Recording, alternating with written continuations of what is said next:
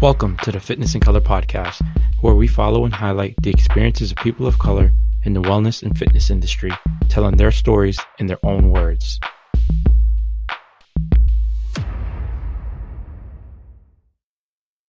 I was at Seoul for less than a year. Couldn't make it. Could not make it in that incredibly oppressive / racist environment.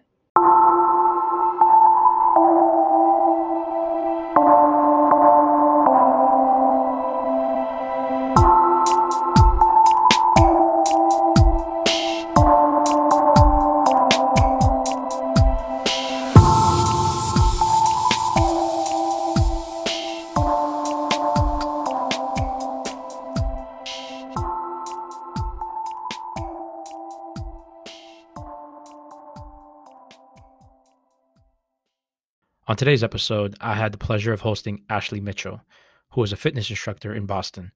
Formerly, she's worked for Orange Theory, SoulCycle, and more recently, Barry's Bootcamp. I first heard of Ashley while I was meeting with Lululemon back in August when we were discussing a sponsorship for our hood relay with Pioneers Run Crew. She's an ambassador for Lululemon, and her name came up in conversation. I went and found her on IG and immediately became a fan. Ashley is authentic and raw. Her energy is contagious, and she's just so relatable. And so I reached out cold via DM and asked her to be on the podcast, and thankfully she agreed. So on this episode, we dive in and discuss Ashley's childhood growing up in New Jersey, her journey to becoming a fitness instructor, and her experiences in the fitness industry. We chat about her first experience with inequity and how that led her to discovering her activism. We also tackle the topic of what it means to be Black in America, which is always fun to do because there is never just one answer. I hope you enjoyed the discussion. Hey, Ashley, welcome to the Fitness in Color podcast. I'm so honored to have you on as a guest. I'm so honored to be here. Thank you. It's nice to see you in person and not on the internet. Yeah, I know. So true. So you're the daughter of a professional boxer. You're a competitive athlete. You majored in theater, and you are now a fitness professional, and also the founder of a nonprofit. So you do a lot. A little bit here and there. I love it. So, the idea of this is kind of tell your story and tell it in your own voice. And then also hopefully we can use this to like inspire folks who are trying to find a path to whatever they love. And I know that your story kind of has a bit of that, because I read somewhere that you quite literally got hit in the head before you figured out that you wanted to be like a full-time instructor. So yeah. Yeah.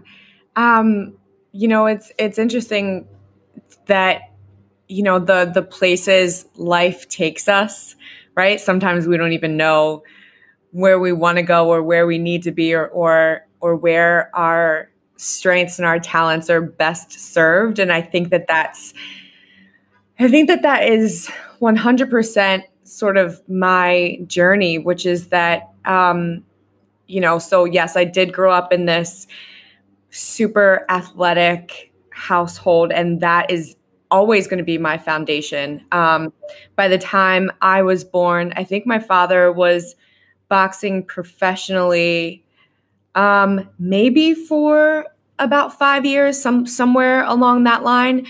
And so, my family growing up, we certainly valued education, as I think, most families of color do, Yep. right? Because but we certainly had this entire aspect that we couldn't deny. And I think that shaped where I thought I was going. I certainly wanted to be a professional athlete. Track was my sport. I ran for 9 years. I was an All-American in high school. And, it wasn't until probably my sophomore, junior year when I really started to get into theater which was something that I was always interested in as a kid. But because I was in more of an athletic family, theater is kind of nerdy. It's really artsy and creative. And even though that is absolutely my truth, I don't think I can relate. yeah, I don't think I ever felt comfortable embodying that in the family that I had, and not that I couldn't, but it just didn't feel right. So come high school, I was like, I don't think I'm gonna be Marion Jones over here. What'd you run? What events did you run? So I ran the 400, the 800, the mile, and then like all the relays. Okay. So I was a middle distance runner. Okay, middle distance. Yeah. Relay. Yeah. So that's like the 4x800. Is that a 4x800 distance medley? And our coaches made us run the 4x4 just to torture us at the end of every track meet. See, that was so. I have a track background. I was 100, 200, 400. Nothing above a 400. So, yeah, I was pretty quick. But so when you say middle distance, I'm like, more than a lap is too much for me back then. Well, you know what? It's so funny. I wish I was fast enough to do anything under a lap. But I mean, we all have our strengths. Exactly. Yeah. So, cool. Yeah. So you realized at some point that you were not going to be Marion Jones, you were saying? I was not going to be Marion Jones, who was my little track idol growing up. I realized I was good, but I wasn't that good. I was never going to be an Olympian. And I think that's kind of like, one of the first things is like being honest with yourself about, your true ability level. It might be hurtful, but at some point, right? Like not everyone's going to be famous. Not everyone's going to be a professional athlete. Not everyone's going to be a CEO of a Fortune 500 company, right? You get older and you sort of have to start like narrowing that window a little bit. I think it's difficult because people around you will keep pushing you in the direction that they see you going and what they see in you. So like you said, it is difficult to kind of find that truth in yourself, because not only, I'm guessing you came from a family that had a professional athlete in it. So I'm sure there were pressures from the family, but also from folks who were in school around you, your friends, because they know you and they identify you as an athlete. Absolutely. I'm guessing that's part of it. And I think that was part of what made it so hard, right? Is because all of my teammates, right? Everyone's looking for scholarships. They're going to run in college and hopefully beyond. And there was this part of me that's like, I really enjoy this, but I know that this isn't it. Do you know what I'm saying? Yeah, no, I know. So I sort of knew that wasn't my truth, but what was I going to do about it? So I went to college and I got more heavily invested in theater over athletics. I ended up going to graduate school for theater. And that sort of brings us to this, I hit my head moment, right, that you talked about. In between then, my father passed away when I was 22 years old. And that was, as you can imagine, absolutely devastating, unexpected. Certainly one of the darkest times in my life. And I felt really, really lost, but also, and this is so common. So, maybe it sounds cliche, but it certainly is one of those moments where you, when death makes you want to live, right? Yeah. When you're sort of faced with, well, life is so short and so fragile and so precious that the only way I'm going to honor this man, honor my upbringing, honor, every part of who I am is by going after it, whatever it is, right? Like I have to go. Gives you something to live for. Yeah. Gives you kind of some purpose. Exactly. Because how else do you, right, pull yourself up out of the depths, Do you have siblings? Like I'm trying to kind of picture where you were, when you were 22, Like, where were you in school? Do you have siblings? What would your support system look like during that time? Thank you for asking that. Yeah, so I do have a younger brother. He's 2 years younger than me.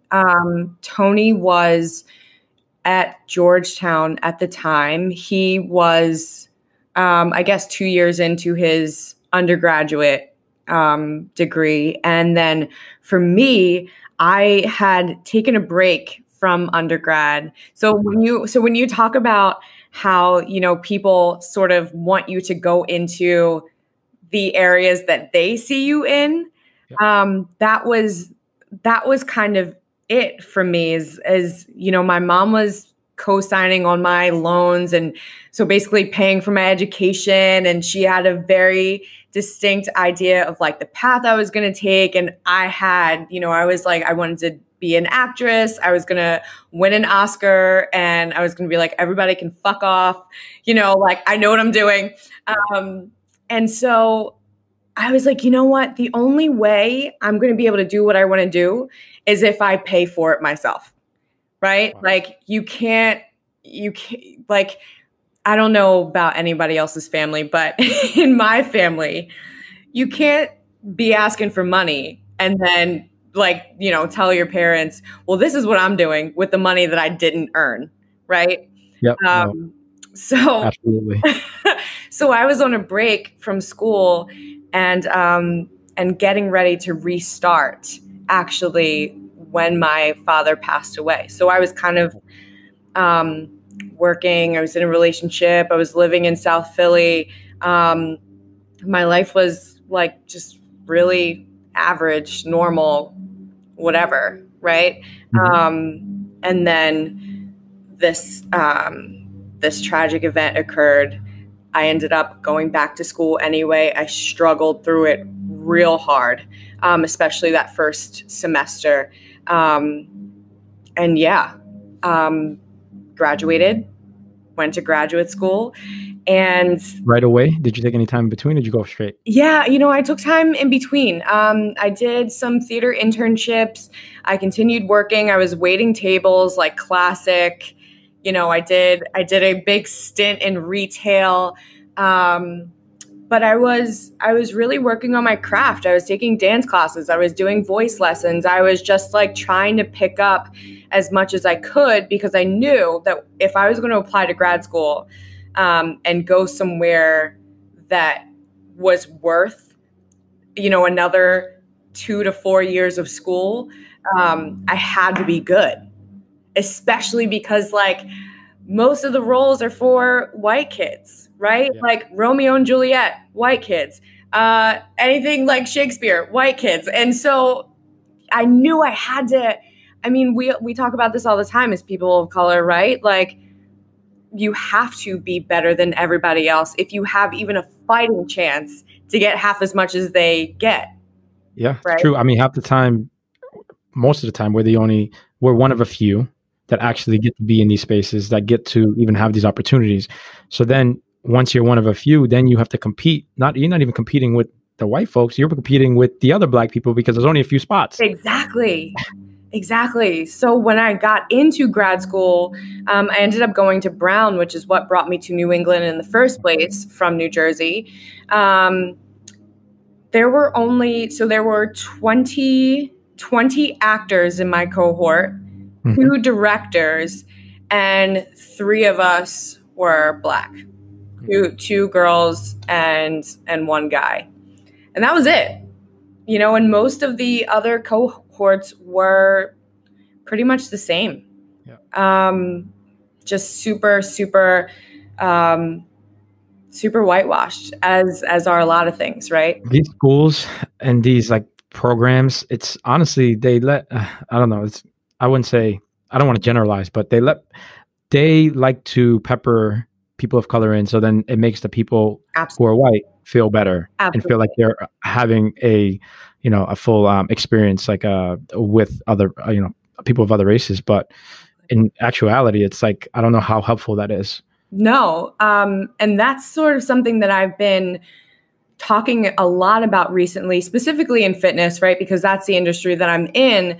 But now there's this big panic of like, we got to recruit people of color. We got to hire people of color. And I'm like, don't you dare bring people of color into this harmful environment. Like, you haven't done the work to fix, the place that you're in. Don't pull us into that, right? That's not change. That's like, I'm like, So where do y'all think? Like, that's no different than how it's always been. Now you're just trying to do it in bigger numbers. It makes no sense, no sense. Yeah. Like that does not remedy the underlying issues. Absolutely. Just bringing more people of color in. Right. It felt certainly, especially at a place like Brown, where there's already so much privilege, and Rhode Island is pretty white when you want to talk about how campus looks and how the theater scene looks. And so I felt so out of place coming from like the Jersey, Philly area, because while there were a lot of activities I participated in where there weren't a lot of people of color, just the area and the general sort of scene had a lot of people of color, right? Like, I could walk down the street and see people of color. And then I moved to New England and I'm like, yeah, that's the rap we get there. Yeah, I'm like, where? It's so segregated. Yeah. Although I will say, so a good friend of mine went to Brown, and I think you touched. I've read you touched upon this in your like when you talk about the people who work at these studios, the people who do the work, like the people in the cafeteria, they're people of color. They're actually Cape Verdean. There's a lot of Cape Verdean. Yeah, I learned that. Yeah. And so like you either interacting with them, but if you're a student at this school and the only interaction you have with people of color for the majority is who's serving your food, cleaning your cleaning the campus. I mean, it's not the experience that will let you then have an open mind about like what people of color can do in this country. Exactly. I think it just continues to enforce whatever biases and stereotypes you already have. Yeah. Right. And then, for my classmate, I mean, for context, I don't know if it's changed, but when I was in the program, it's $50,000 a year. That's not a joke. And so many of my classmates, which I think perpetuates this system of privilege, right? Many of my classmates, their parents were so wealthy, like they were just paying out of pocket, right? Like, you're talking about like people with multiple homes in different parts of the country. And, one of my classmates was, sort of similar to like what we would think of as royalty back in Turkey. And like, and then there's like me and the other Black kids who were like, cool, this is not right. Like, we need student loans, we need jobs. This is not our reality. We're actually struggling. Yeah. We're actually struggling. We're not a fake struggling artist. Yeah. I'm like, I don't have a credit card to just like swipe and do whatever and whenever. And so that was very, very eye-opening to me, because I'd never had to interact so closely on a daily basis with so much wealth and privilege, but also so much blindness to everything else outside of their immediate privileged environment. So would you say you grew up middle class? I would, yeah. I mean, so it's so funny. Like, I would say before moving here, I would have said that I grew up upper middle class, like teetering middle class, upper middle class, right? Okay. And then when I moved here, I would definitely notch it back down to just like regular middle class. Yeah. It's interesting because you didn't get that experience until you went to grad school, which I was 27 years old, for context. Well. Yeah. So I went to prep school. So I grew up in a poor neighborhood, lower middle. I don't even consider middle class. And then I went away to boarding school. I got a scholarship and went away to boarding school, and it was massive difference. And so I experienced that type of wealth at a very early age, at like 14. So yeah, I had to deal with it then. And it was actually my first experience in like experiencing white spaces and white people, because growing up in the inner city, I mean, I had a couple white teachers, but that was it. That was it. Yeah, and then just then it was like a shock. But I mean, it opened my eyes to like what there is out there, and it definitely had an impact on who I am as a person today. But yeah, so it's interesting that you had it at such a Yeah, later age, even though you considered yourself a little, um, like almost upper class. right. Certainly compared to a lot of the people that I grew up with, right? Like when I look back, we wanted for nothing, right? And I Yeah. thought that meant something. And I not that it doesn't mean anything, but it's certainly. And I don't know. I'm curious how you felt every time you would go home from boarding school, Yeah. because you're literally straddling two different worlds, right? Yeah. Yes, exactly. I was never so once I left and went to boarding school, I was never black enough when I got home. Mm, I was never white enough. Not that I ever wanted to, be white enough, but I would never identify with the white kind of society or the white people at the I call them white institutions. right. So I was then I was I spoke well, so I learned how to speak well, and then so I was never enough for either community. Not that I would say my family helped me against that, but the folks that I grew up with, hanging out on the block with, I mean, we went totally different Yeah. directions. And even I just don't know how we don't connect now because there's no experience Right. that we have that we share beyond like when we were like 12. So yes, I straddling in both lines, which I think was a benefit to me at some point because it gave me a platform to be able to kind of like Yes. at this point now I can like, and we can talk about this later too, as a being the safe black friend, Yeah. and then use our platform to then like because they'll listen to because they can relate to me a bit. Right. Right. White Right. skin. I think that's like, I mean, I could literally sit here and talk to you about I know. just that for the next hour, because there's so much in that, and in that code switching, and like, and just, Oh my I god, mean, yeah. you're lighter skinned than I am, but I've definitely always felt not black enough, not white enough, not, you know what I mean? All of it. Do you mind me asking, are you both your parents black?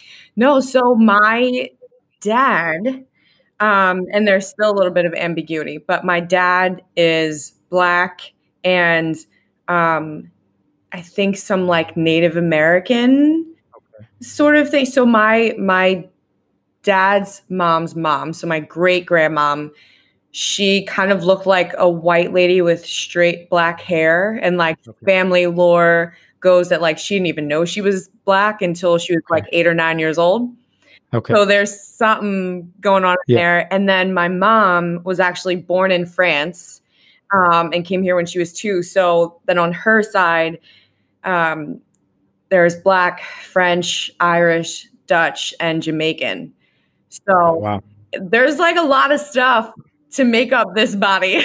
There's no definition to black. Thank you And for we're saying all just that. learning it. It's true because I mean there are African American black people who don't know their heritage, Yes. and they could be a mix of they don't know their origins. Yeah. And then there are black people. I always like compare it to like when Nigerian people, when they're like first generation Nigerian, or even myself, I'm first generation Cape Verdean. Our families are from the Cape Verde Islands or from Nigeria, for Nigerians, which is an African country. But we grew up black in America. Like we were born in America. We were treated as black in America. We identify as black in America. And so there's no one definition for black people. And finally, because we're tired, I'm sure you're tired of like trying to be the definition of black Yes. for your white friends. Exactly. Because I'm sure you were put in that position a lot. Always. And, and still am to some extent, Yeah. right? Which goes back to that safe black person, that safe black friend. Yes. But, I think that's, even when I think about my friends who, I'm thinking of in particular my friend David, who is actually the one that gave me the concussion in grad school. David is Ethiopian, and I think he came over here when he was around 5 or something, and his family started in Texas and then went to DC. But our conversations are always like, he didn't until he got older, he never really understood why people were thinking of him as African American, and Mm. he was never thinking of himself as African American, and they just put us all in this bucket, right? Not realizing how different we all are. We're not all just Black people, right? Yeah, I could identify 100% with that because I didn't even understand the term African American until like way longer than I cared to admit. And it was mainly because like I went to white institutions Right. and also like as immigrants, my family as immigrants, immigrants, they pit immigrants against Black Americans, Mm, African Americans, because it's like you're only fighting with the people at the bottom. right. So like you need to stay above board, whatever that means, so that you can, make it out. Because we're all fighting, at the in the bottom. But so then to have a full understanding, and this country doesn't help us understand kind of like our origins or how Black people came to be in this country and Right. the struggles that we go through, which we can have a whole different episode Right? about. But I can identify with that. Yeah. And so, and yeah, It's I yeah, keep going. it's like, yeah, it's a whole it's a whole thing, which, now it's certainly intimidating because I am realizing at 33 how much I don't know about Yeah. about Black culture, about African culture, and about who our heroes are, right? Outside of your like Martin Luther King and Rosa Parks, right? Like, so I'm realizing how whitewashed our education was growing up. But then I'm also realizing, just like even outside of that, like how much is hidden. And it feels, on some level, it feels embarrassing to not know so much. But then the more I talk to people, the more I'm like, I'm not the only one on this boat, right? Like, I'm not the only one who's literally like trying to dig through history to figure out like who they are and where they come from. And so I feel like I wanted to say that because I know that since things have been blowing up recently, aka white people want to finally start to acknowledge all the damage that they've done. Now there's this big race to like learn about everything, all things Black, all these articles, all this everything. And I think that white people forget that many of us are also learning too. Or not even forget, they just don't realize. Yeah. And and you're saying it for not only white people, you're saying it for Black people too, who are coming out of this cloud of like, this is how it is to be successful. You got to follow this path, and it doesn't give you an alternative to think a different way or to even like think or question anything that you've learned. And so I've been obviously following Dr. Ibram Kendi and his writing. So and he was on CBS Morning, and he said that he was racist for a while. And it was like so refreshing to hear. Not, it's refreshing to hear because like that guilt that comes with like growing up, I would go to boarding school, I would come back and I would blame everything that was going on in the Black community on Black people. Like, why are we poor? Why are we, why are we illiterate? Yeah. And it's always like, I wasn't learning why that was happening. I would just come back and I would blame Black people. And so to hear him say like, it's a temporary thought process. It's kind of what you've learned. You have to unlearn that. Yes. And then you need to be actively anti-racist. So to hear him, who's a scholar and a researcher in this space, it allows for him to say that, allows me to kind of like, think about my history of how I thought about things and then unlearn that. And then actually give me some empathy to give to people who are still learning. Yes. I'm done with the arguing with like trying to go back and forth. It's more of like a educational. I agree with you. I'm totally with you on that. And I'm glad you brought that up because that has definitely been something that I've been considering too, which kind of feels like self-hatred to me. Yep. Right. I can even remember, I don't know if people from New England like use this terminology, but I remember back in the 90s, like this term like chicken head. Right? Do you remember this? Yes, and, of course. The way that we would talk about,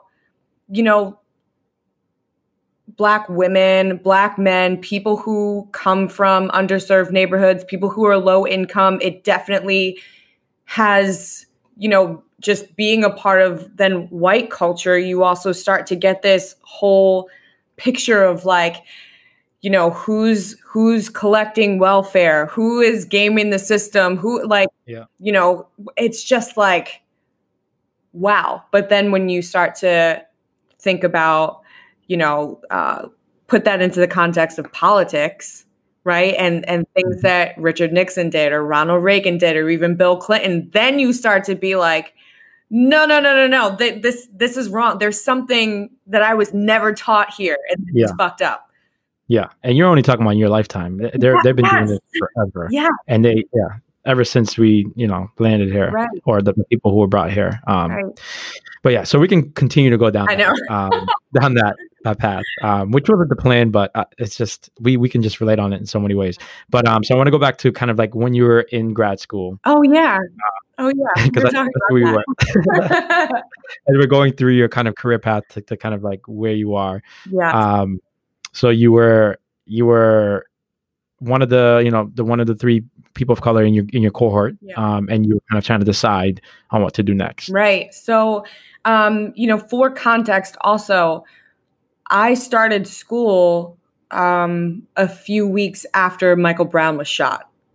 So, 2014, August 2014. I remember that. Like, so there was also this feeling of like, okay, I don't really know a ton about Black history.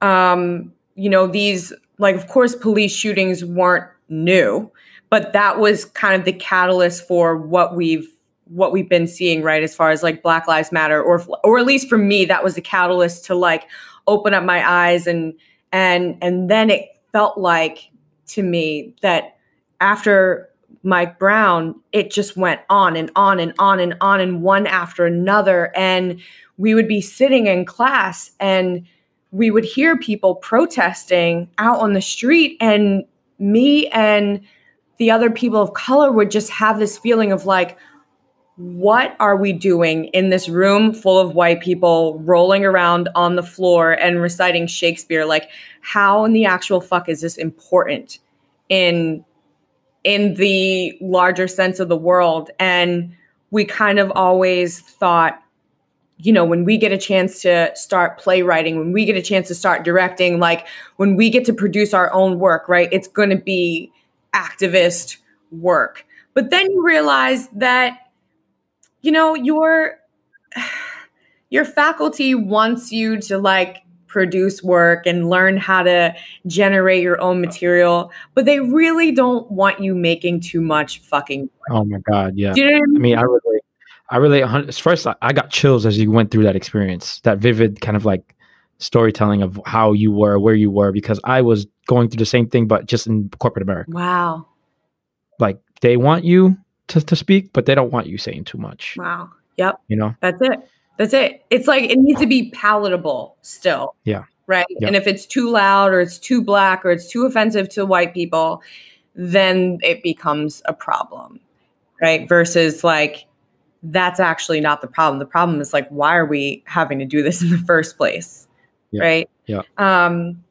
So I started to really feel, I started to feel really just like weird, like asking myself questions that I had never asked. And, going back to my mom and being like I was having all kinds of stuff. I'm like, first of all, if we had enough money, why weren't we going to Europe? How come all the white people that I go to class with, they were going to Europe? They were doing this, they were doing that. I'm like, we were going to Disney World? I'm like, are you kidding me? So there was like this side of it. I was like, how dare you waste vacation on Disney World? Like when you could have been opening up our minds the way these white kids were. Wow. And I'm like, I'm so behind because of you. And then there's this whole other side that was like, why didn't you tell me about police brutality and racism that is sort of like this like underlying silent thing? Why didn't you tell me I would experience this in grad school with all these white people. You know, like I just felt so angry. And then I was like married to, you know, a white boy that, you know, he was a lovely person, but, you know, his parents voted for Trump. So there was always also this like battle for me in my own home, in my own marriage, to be proving that racism exists. Wow. But then to have my in-laws be like, you know, well, Barack Obama ruined this country. And I'm like, oh my God. Like it was so much going on at once. That's wild. To be a Black woman married to a white man that is essentially their family is voting against you as a person. Literally. That is just it was a lot at that time. And so I felt this growing dissatisfaction within me because I knew that like I wasn't really in the right place, but I was like, you know what? This program is 3 years. I'm spending like everything I have to be here. I have left my family. I've left, right? Like working like this, it has to work. This is my dream. And once I'm out of this program, that's when I'm going to fly free.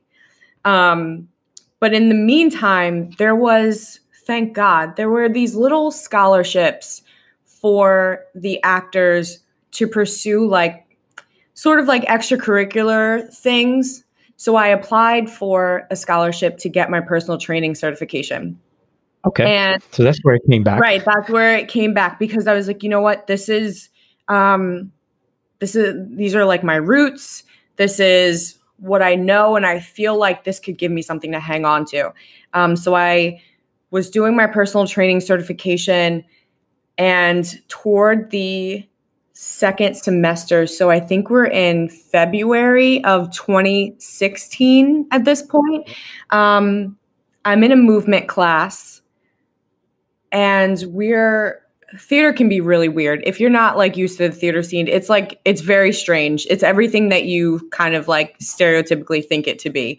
So we're like rolling around on the floor in the dark. and the teacher, who, first of all, he was like a sub, but he was a Black man, which makes it so disappointing. But so anyway, he's like throwing things into the space where we're crawling around. So like he's putting like wrestling mats in the way. He's putting like yoga blocks in the way. And as obstacles? Yeah. Figuratively? Yeah. And literally? Yes. And I was like, oh my God.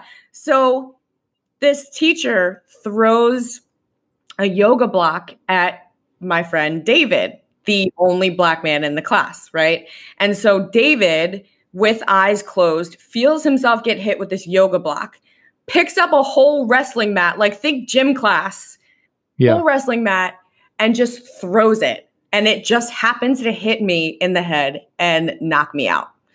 Wow. And I tried to continue going to class. I tried to continue doing the shows I was doing, you know, whatever, but it was really bad. And it took me out for that semester. So while I'm sitting at home on my, you know, concussion medication, like basically out of it, drooling, the whole thing, I was like, this isn't it. This is not where I'm supposed to be. I'm not wasting another year. Like I only had 1 year to go.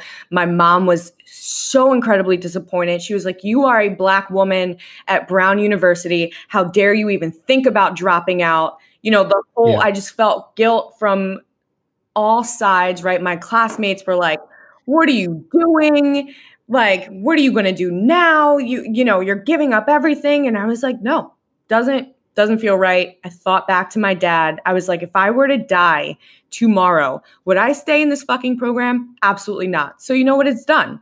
Right. And so I left and I never looked back. Wow. So what year was that? That was 2016. I was supposed to graduate. No, that was 2015 because I was supposed to graduate in 2017. No, I'm lying. It was 2016. Yeah. Because I would have graduated that very next May. So This was summer of 2016. I was like, I'm done. I'm not doing it. Okay. Wow. So then you left there. So I left. Did you move back to Jersey, or did you? No, we stayed. So I started personal training my classmates from the program. Oh And wow! that's Look at that. I was starting to make a little bit of change. And then I started teaching for Orange Theory up in Dedham. Okay. So I was driving from Pawtucket, Rhode Island up to Dedham, started getting into the group fitness thing. I auditioned for Soul Cycle. So then I started teaching Soul Cycle. I auditioned for Barry's. I started teaching Barry's. And truly, that's when things started to open up. I think that's where, most people at this point know me from like either Soul Cycle or Barry's. That's when I became a fitness instructor, quote unquote. Got divorced, started a nonprofit, am engaged to someone else. And now you could say I'm an activist. You know what I mean? I don't even know. Yeah, I was gonna ask. Yeah, but no, it sounds like you you didn't just you didn't just get into activism recently. Your voice is being amplified a bit more. Yes. Now, but it sounds like you had these thoughts, or at least you started confronting these thoughts back in 2014. Yeah. Okay, so at what point did you? So how many years were you doing personal training before you got into group fitness? And was there no Orange Theory in Providence or close to Pawtucket? What kind of, just a little bit of detail there. So at that point, no, there wasn't. And I didn't even seek out Orange Theory. Like, I think I had only been personal training for maybe 6 to 8 months by the time I went to Orange Theory literally just to try a group fitness class. And it just so happened that they were auditioning for new trainers. And I thought, why not? I could do that, right? Like, I'm an actor. I've been on a microphone. I'm also athletic. This is like the perfect job. It takes all of my performing skills with all of my athletic skills and puts them into one place. And the reason why I ended up leaving Orange Theory was, one, because I wanted to pursue Soul Cycle. It was certainly sexier, cooler, more expensive, more like, it was like dripping. And I wanted to be like that. I wanted to be one of those instructors who, you hear that they make 6 figures and like all the things. So once you fell into Orange Theory, you fell into that kind of like experience in that. So that's a whole different world. That, if you don't go to these classes, then you're not a part of. Right. But I want to touch upon like when you first got into your first couple classes. Yeah. Because I know it happened to me, like how freeing it must have felt to be able to put your whole self into kind of like being in the moment and commanding that room. Yeah. I wonder, could you think back to like that experience, or if it even is an experience that you had? Sorry about that. No. I didn't feel that for a while in the beginning because have you done Orange Theory? Have you ever done that method? I've done Barry's. Okay. So Orange Theory is like, it's very, very similar to Barry's in that, right, there are several things happening at one time, right? You're running, you're weightlifting, right? So it looks very similar, which I think is why it was easy for me to transition to Barry's. But Orange Theory, their workouts are created by corporate in Florida, and everyone in the country does the same workout every day. And so I didn't really feel free because there were so many like boxes at Orange Theory. I couldn't be creative. I couldn't choose my own playlist. It was so time oriented that I remember I was like, getting sort of yelled at in training because I wasn't keeping the time right. And I just I did want to fly free. And there was this person, I don't even like this girl. She doesn't like me either. We do not like each other.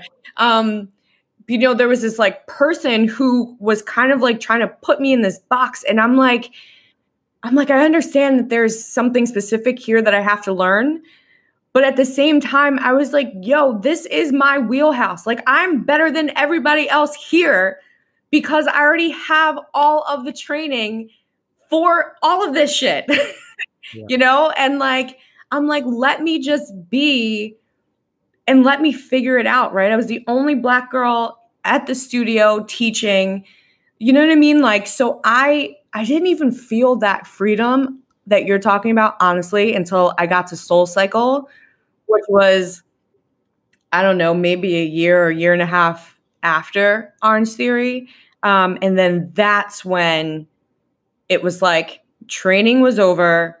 The first time they like put me on a bike in my own room without anybody telling me what to do, that was the moment where it blew open for me. Nice. Yeah. Because I could always go back to, because I'm a studio. So I first was a Nike pacer and then a studio running coach, treadmill studio. And it's just like being in your moment where like you're not, especially nowadays when you have like, there's so much that can distract you. Like I don't have a phone in front of me. Yeah. I don't have another thought. My only thought is like, how do I, complete this workout? How do I instruct this workout? And whatever the music is and whatever, like that was all my choosing. So it's just every time I get into a room or anytime I get into a pacing situation, it's just like, I just love it. Yeah. I love it. Yeah. And I actually miss that now that the pandemic has closed studios. I miss it. So, but yeah, I just wanted to kind of get your thoughts on that. Yeah. It's a special thing, right? Like it's something that if you haven't taught, it's hard to describe what that feeling, what that kind of leadership feels like. And that kind of like freedom in your body. It's so different. Yeah. So different.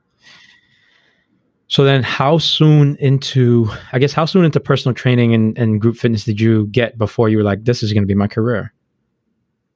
I think I like knew, even though I didn't love Orange Theory, I knew that I was in the right career, just like not in the right place to thrive.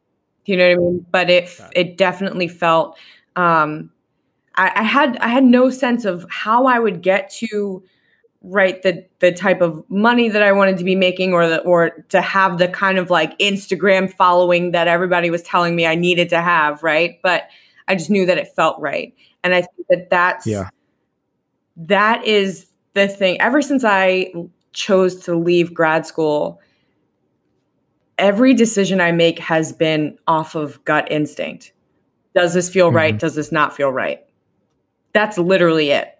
And I mean, I don't know. It doesn't get much simpler than that. If it doesn't feel right, I'm not doing it. Right. And every time I try to talk myself into, just, it'll be fine. It'll be fine. It's always disastrous. So I've learned that if I don't vibe with someone, if I don't vibe with a studio, it doesn't even matter what it is. I'm not doing it. Right. Because like, it's like my body, the universe, God, whatever you want to call it, is telling me everything that I need to know. And all I have to do is listen to that voice. Yeah. That's awesome. I love that. So then you were at Soul Cycle for how long? I was at Soul for less than a year. Couldn't make it. Could not make it in that incredibly oppressive / racist environment. Yeah. Wow. Yeah. Dissect that for us. Break that down for me. All right. So all right, I'm going to try to make it as short as possible. There were, Soul Cycle is pretty white just in general, right? But then when you start looking into all the ways that it's exclusionary, it starts to really feel like, wait a minute, am I being tokenized, right? Am I like one of these diversity numbers because these classes, are anywhere between $27 and $40. Plus it's $3 to rent shoes. Plus it's $3 to buy a bottle of water. Plus, all of the clothing is like $100, $200, whatever, right? It's like branded Lulu and Nike merch and stuff like that. And I'm just like, the cost of entry is so high, and then they're in right neighborhoods that can support the cost of entry. So then the clientele are mostly people who don't look like me at all. So you start to look around and be like, okay, this feels really strange because I'm getting on this bike 17 times a week to perform for white women. And then the way you're treated outside of that, which is like, said white women want to then touch your hair, touch your skin, touch your muscles, comment on your body. And then they want to know, how you grew up, where you grew up. And, oh, you went to Brown. That's fantastic. And then you start like seeing all of this, like, right. It's almost like you're gaslighting yourself because you're like, no one's calling me the N-word, but everything that I'm experiencing is very uncomfortable. And coupled with being one of the only Black people here, it doesn't feel right. And then having disconnect between the way corporate would reprimand me for being aggressive when, the white girls wouldn't get reprimanded in that way. They would curse and yell and scream at people. And I remember one time I said, like on the microphone, I was like, let's fucking go, right?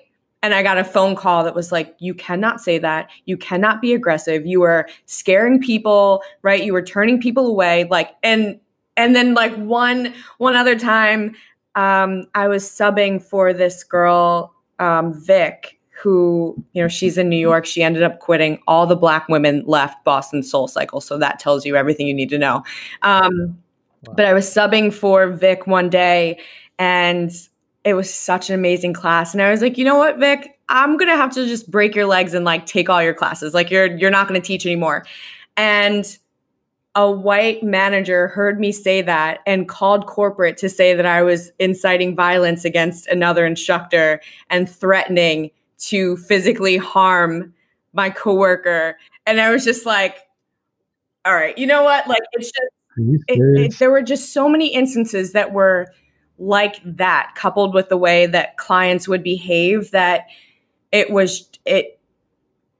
just perpetuated a lot of self-hatred, a lot of questioning, and certainly upheld white supremacy. So I had to get out of there.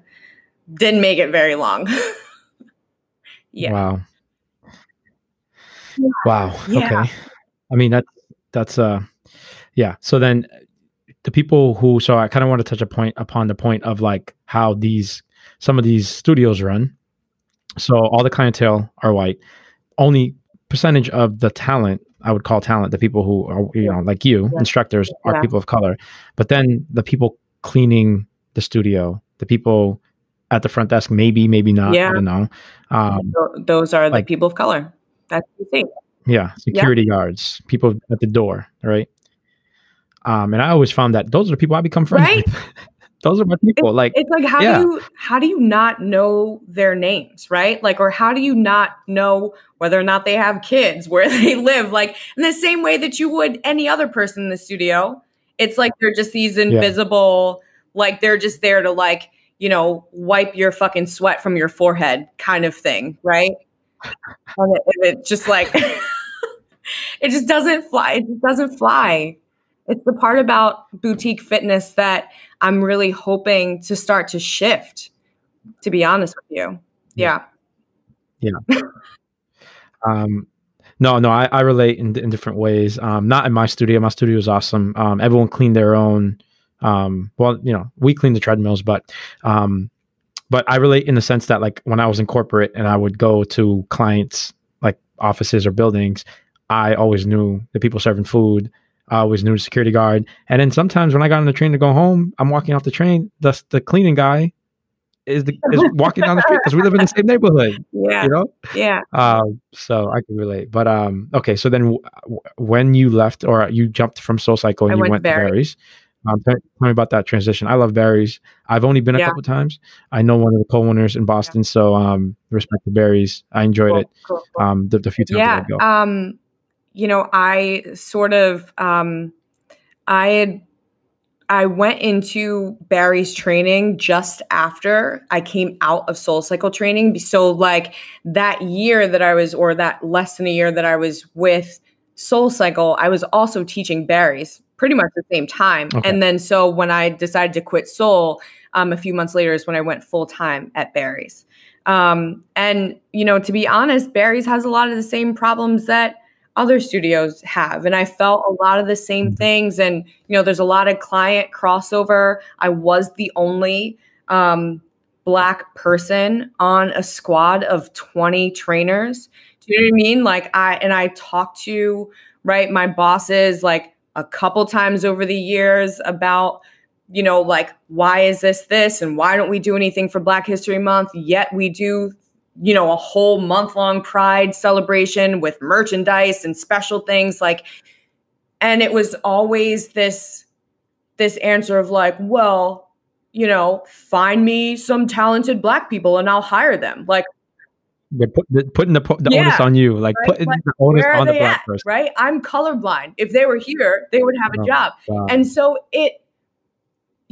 the thing that you said was just like, I guess I didn't just become an activist now, right? It's only now that I'm being amplified, which is amazing, but also pisses me off, right? Because we got to take it when it comes, We got to take it when it comes. We got to run with it and get it. Because people are now scared, right? They don't want to be canceled. They don't want it to affect their purse strings, right? So it's like, oh my God, we're so sorry. We should have believed you. We should have this. We should have that. And I'm like, are you fucking blind, right? Racism didn't just begin. It didn't begin with COVID. It didn't begin with George Floyd, right? Like, don't come to me now.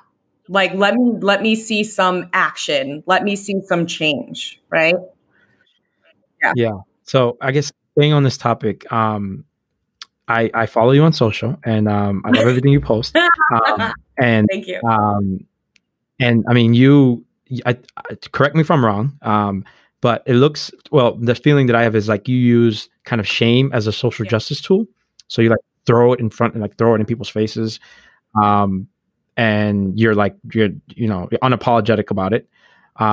So I guess, have you thought of kind of like the risk of pushing people away, or do we risk that white people not listening to us when we, because I do it too, but I have this thought, like, how much can we throw in their face? How much can we scream and yell about it in a way that's kind of like using shame as a tool before it's like they stop listening? I definitely think about that all the time. And certainly people do unfollow, and I'm sure, people have put me on mute, and that's fine. But the fact of the matter is that, people are literally dying in the street. Do you know what I mean? And like, if I have a voice, if I have a platform, and plus, like through my nonprofit, I work with kids. I work with Black and brown children. Like, what kind of a person, an educator, an advocate, an ally would I be if I didn't always have them in mind and their future and what they're going to be experiencing when they're our age, right? And so a little bit of shame never hurt anybody. They're fine, right? Like, I'm not saying I hate white people. That's not true. I mean, you know what I mean? Like, I'm a mixed race individual. I hate the way that we treat people in this country sometimes. And I think that the shame isn't like, I think the shame is more of like how could you see this and not do anything? And like, if you can say that you hadn't seen it before, or maybe you turned a blind eye, or whatever the case may be, but now that you've really seen it, how could you look away? Right? And if you're someone who would rather look away, then I don't want you to follow me anyway. Right? So I don't know. I don't know the answer. No, we don't have all the answers. But I'm there with you. It's very well said. And you also recently said that a thought crossed your mind that when or should you stop saying as a black Yeah. woman, as a person of color, that's does that, that the thought of stopping saying that, stop introducing yourself that way crossed your mind, but then like right away you were like, Yeah. nah.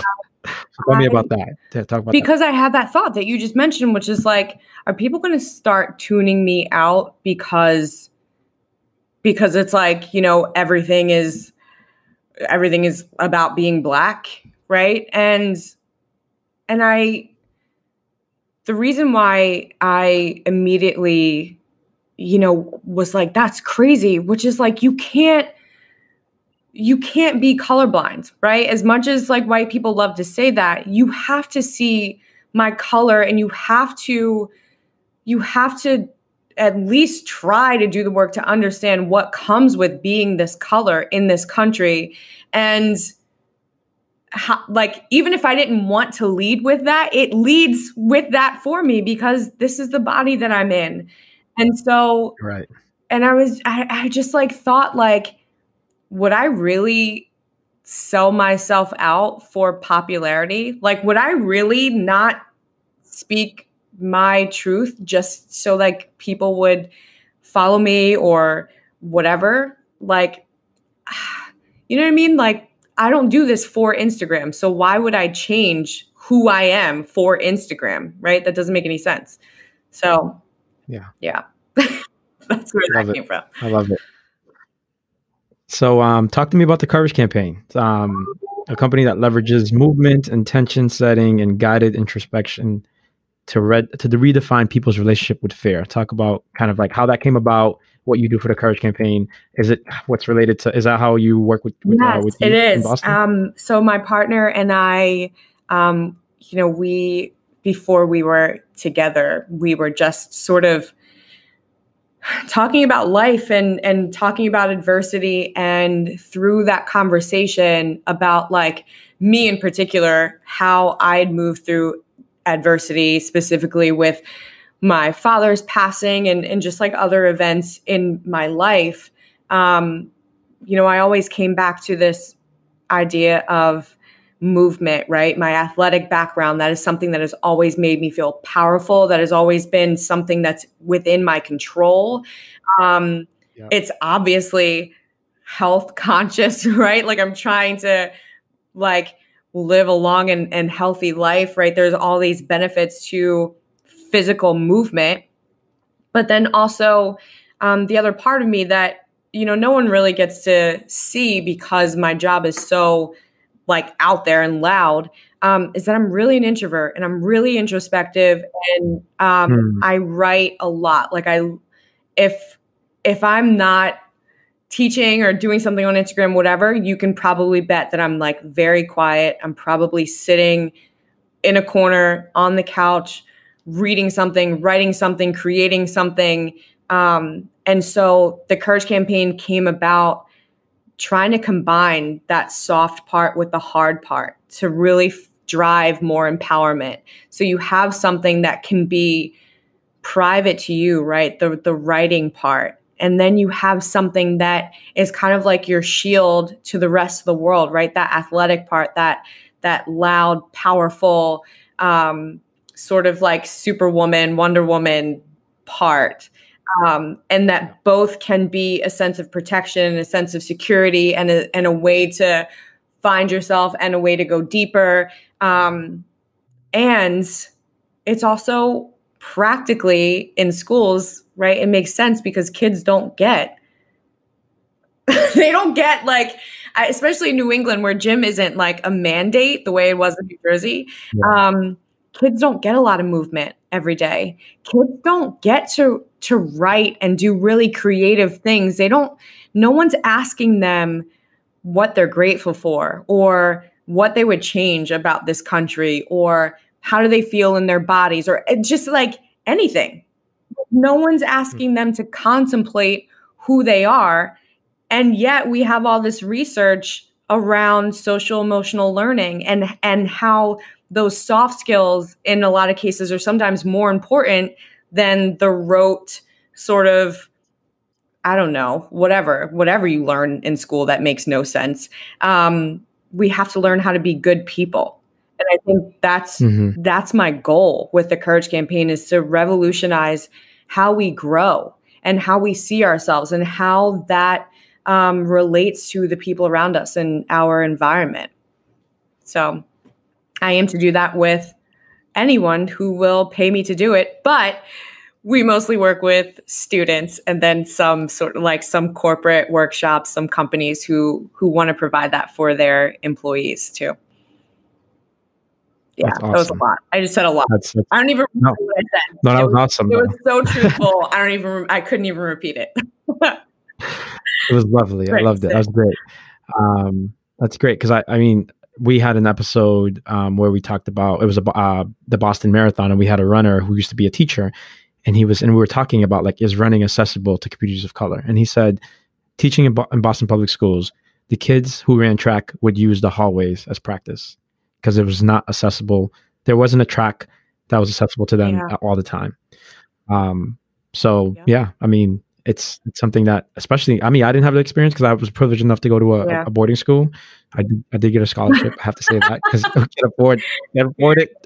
But like I had the opportunity to go, and so it's just another world that I don't even know of. I couldn't imagine have to run track. How would I? I couldn't. Imagine. So yeah, I understand where you're. And that is sometimes like something that, you know, when we go like all the way back to sort of beginning a conversation of how no two Black people are alike, right?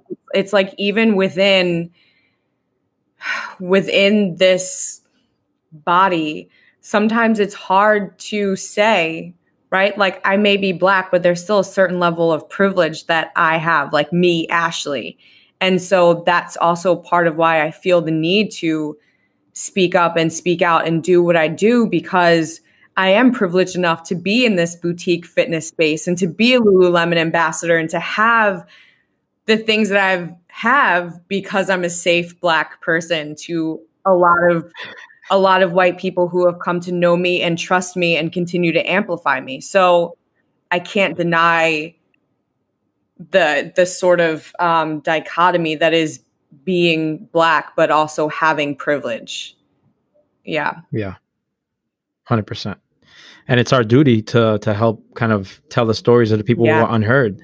Use our privilege as for me, myself, like a, you know, light-skinned, educated Black man who can then, you know, have like I've had the white, I've been in white spaces long enough to know how to kind of like have them listen to what I'm talking about. So it's our duty to tell the stories and to kind of like bring awareness to, you know, the people that are less privileged. So thank you for everything you do.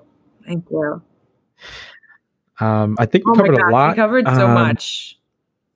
What is there anything else that you wanted to talk about? Is there anything else you want to talk about? God, I have to say no, because if we'll be on here all day.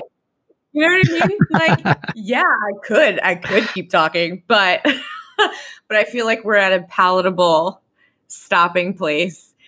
You know, maybe we'll just do it again sometime and dive a little bit deeper. Yeah, I love it. Tell us where we can find you on social media. You can find me at Ashley Mitch Fit. So it's ASHLEYMITCHFIT. I almost forgot how to spell my own name. That's why I paused. And you can find the Courage Campaign's Instagram at the.courage.campaign and www.thecouragecampaign.com. That's simple. Yeah. That's great. Well, thank you, Ashley, for joining us today. We really appreciate your time and love anytime I get to spend with you. Is always a pleasure. Thank you. Thank you, everyone.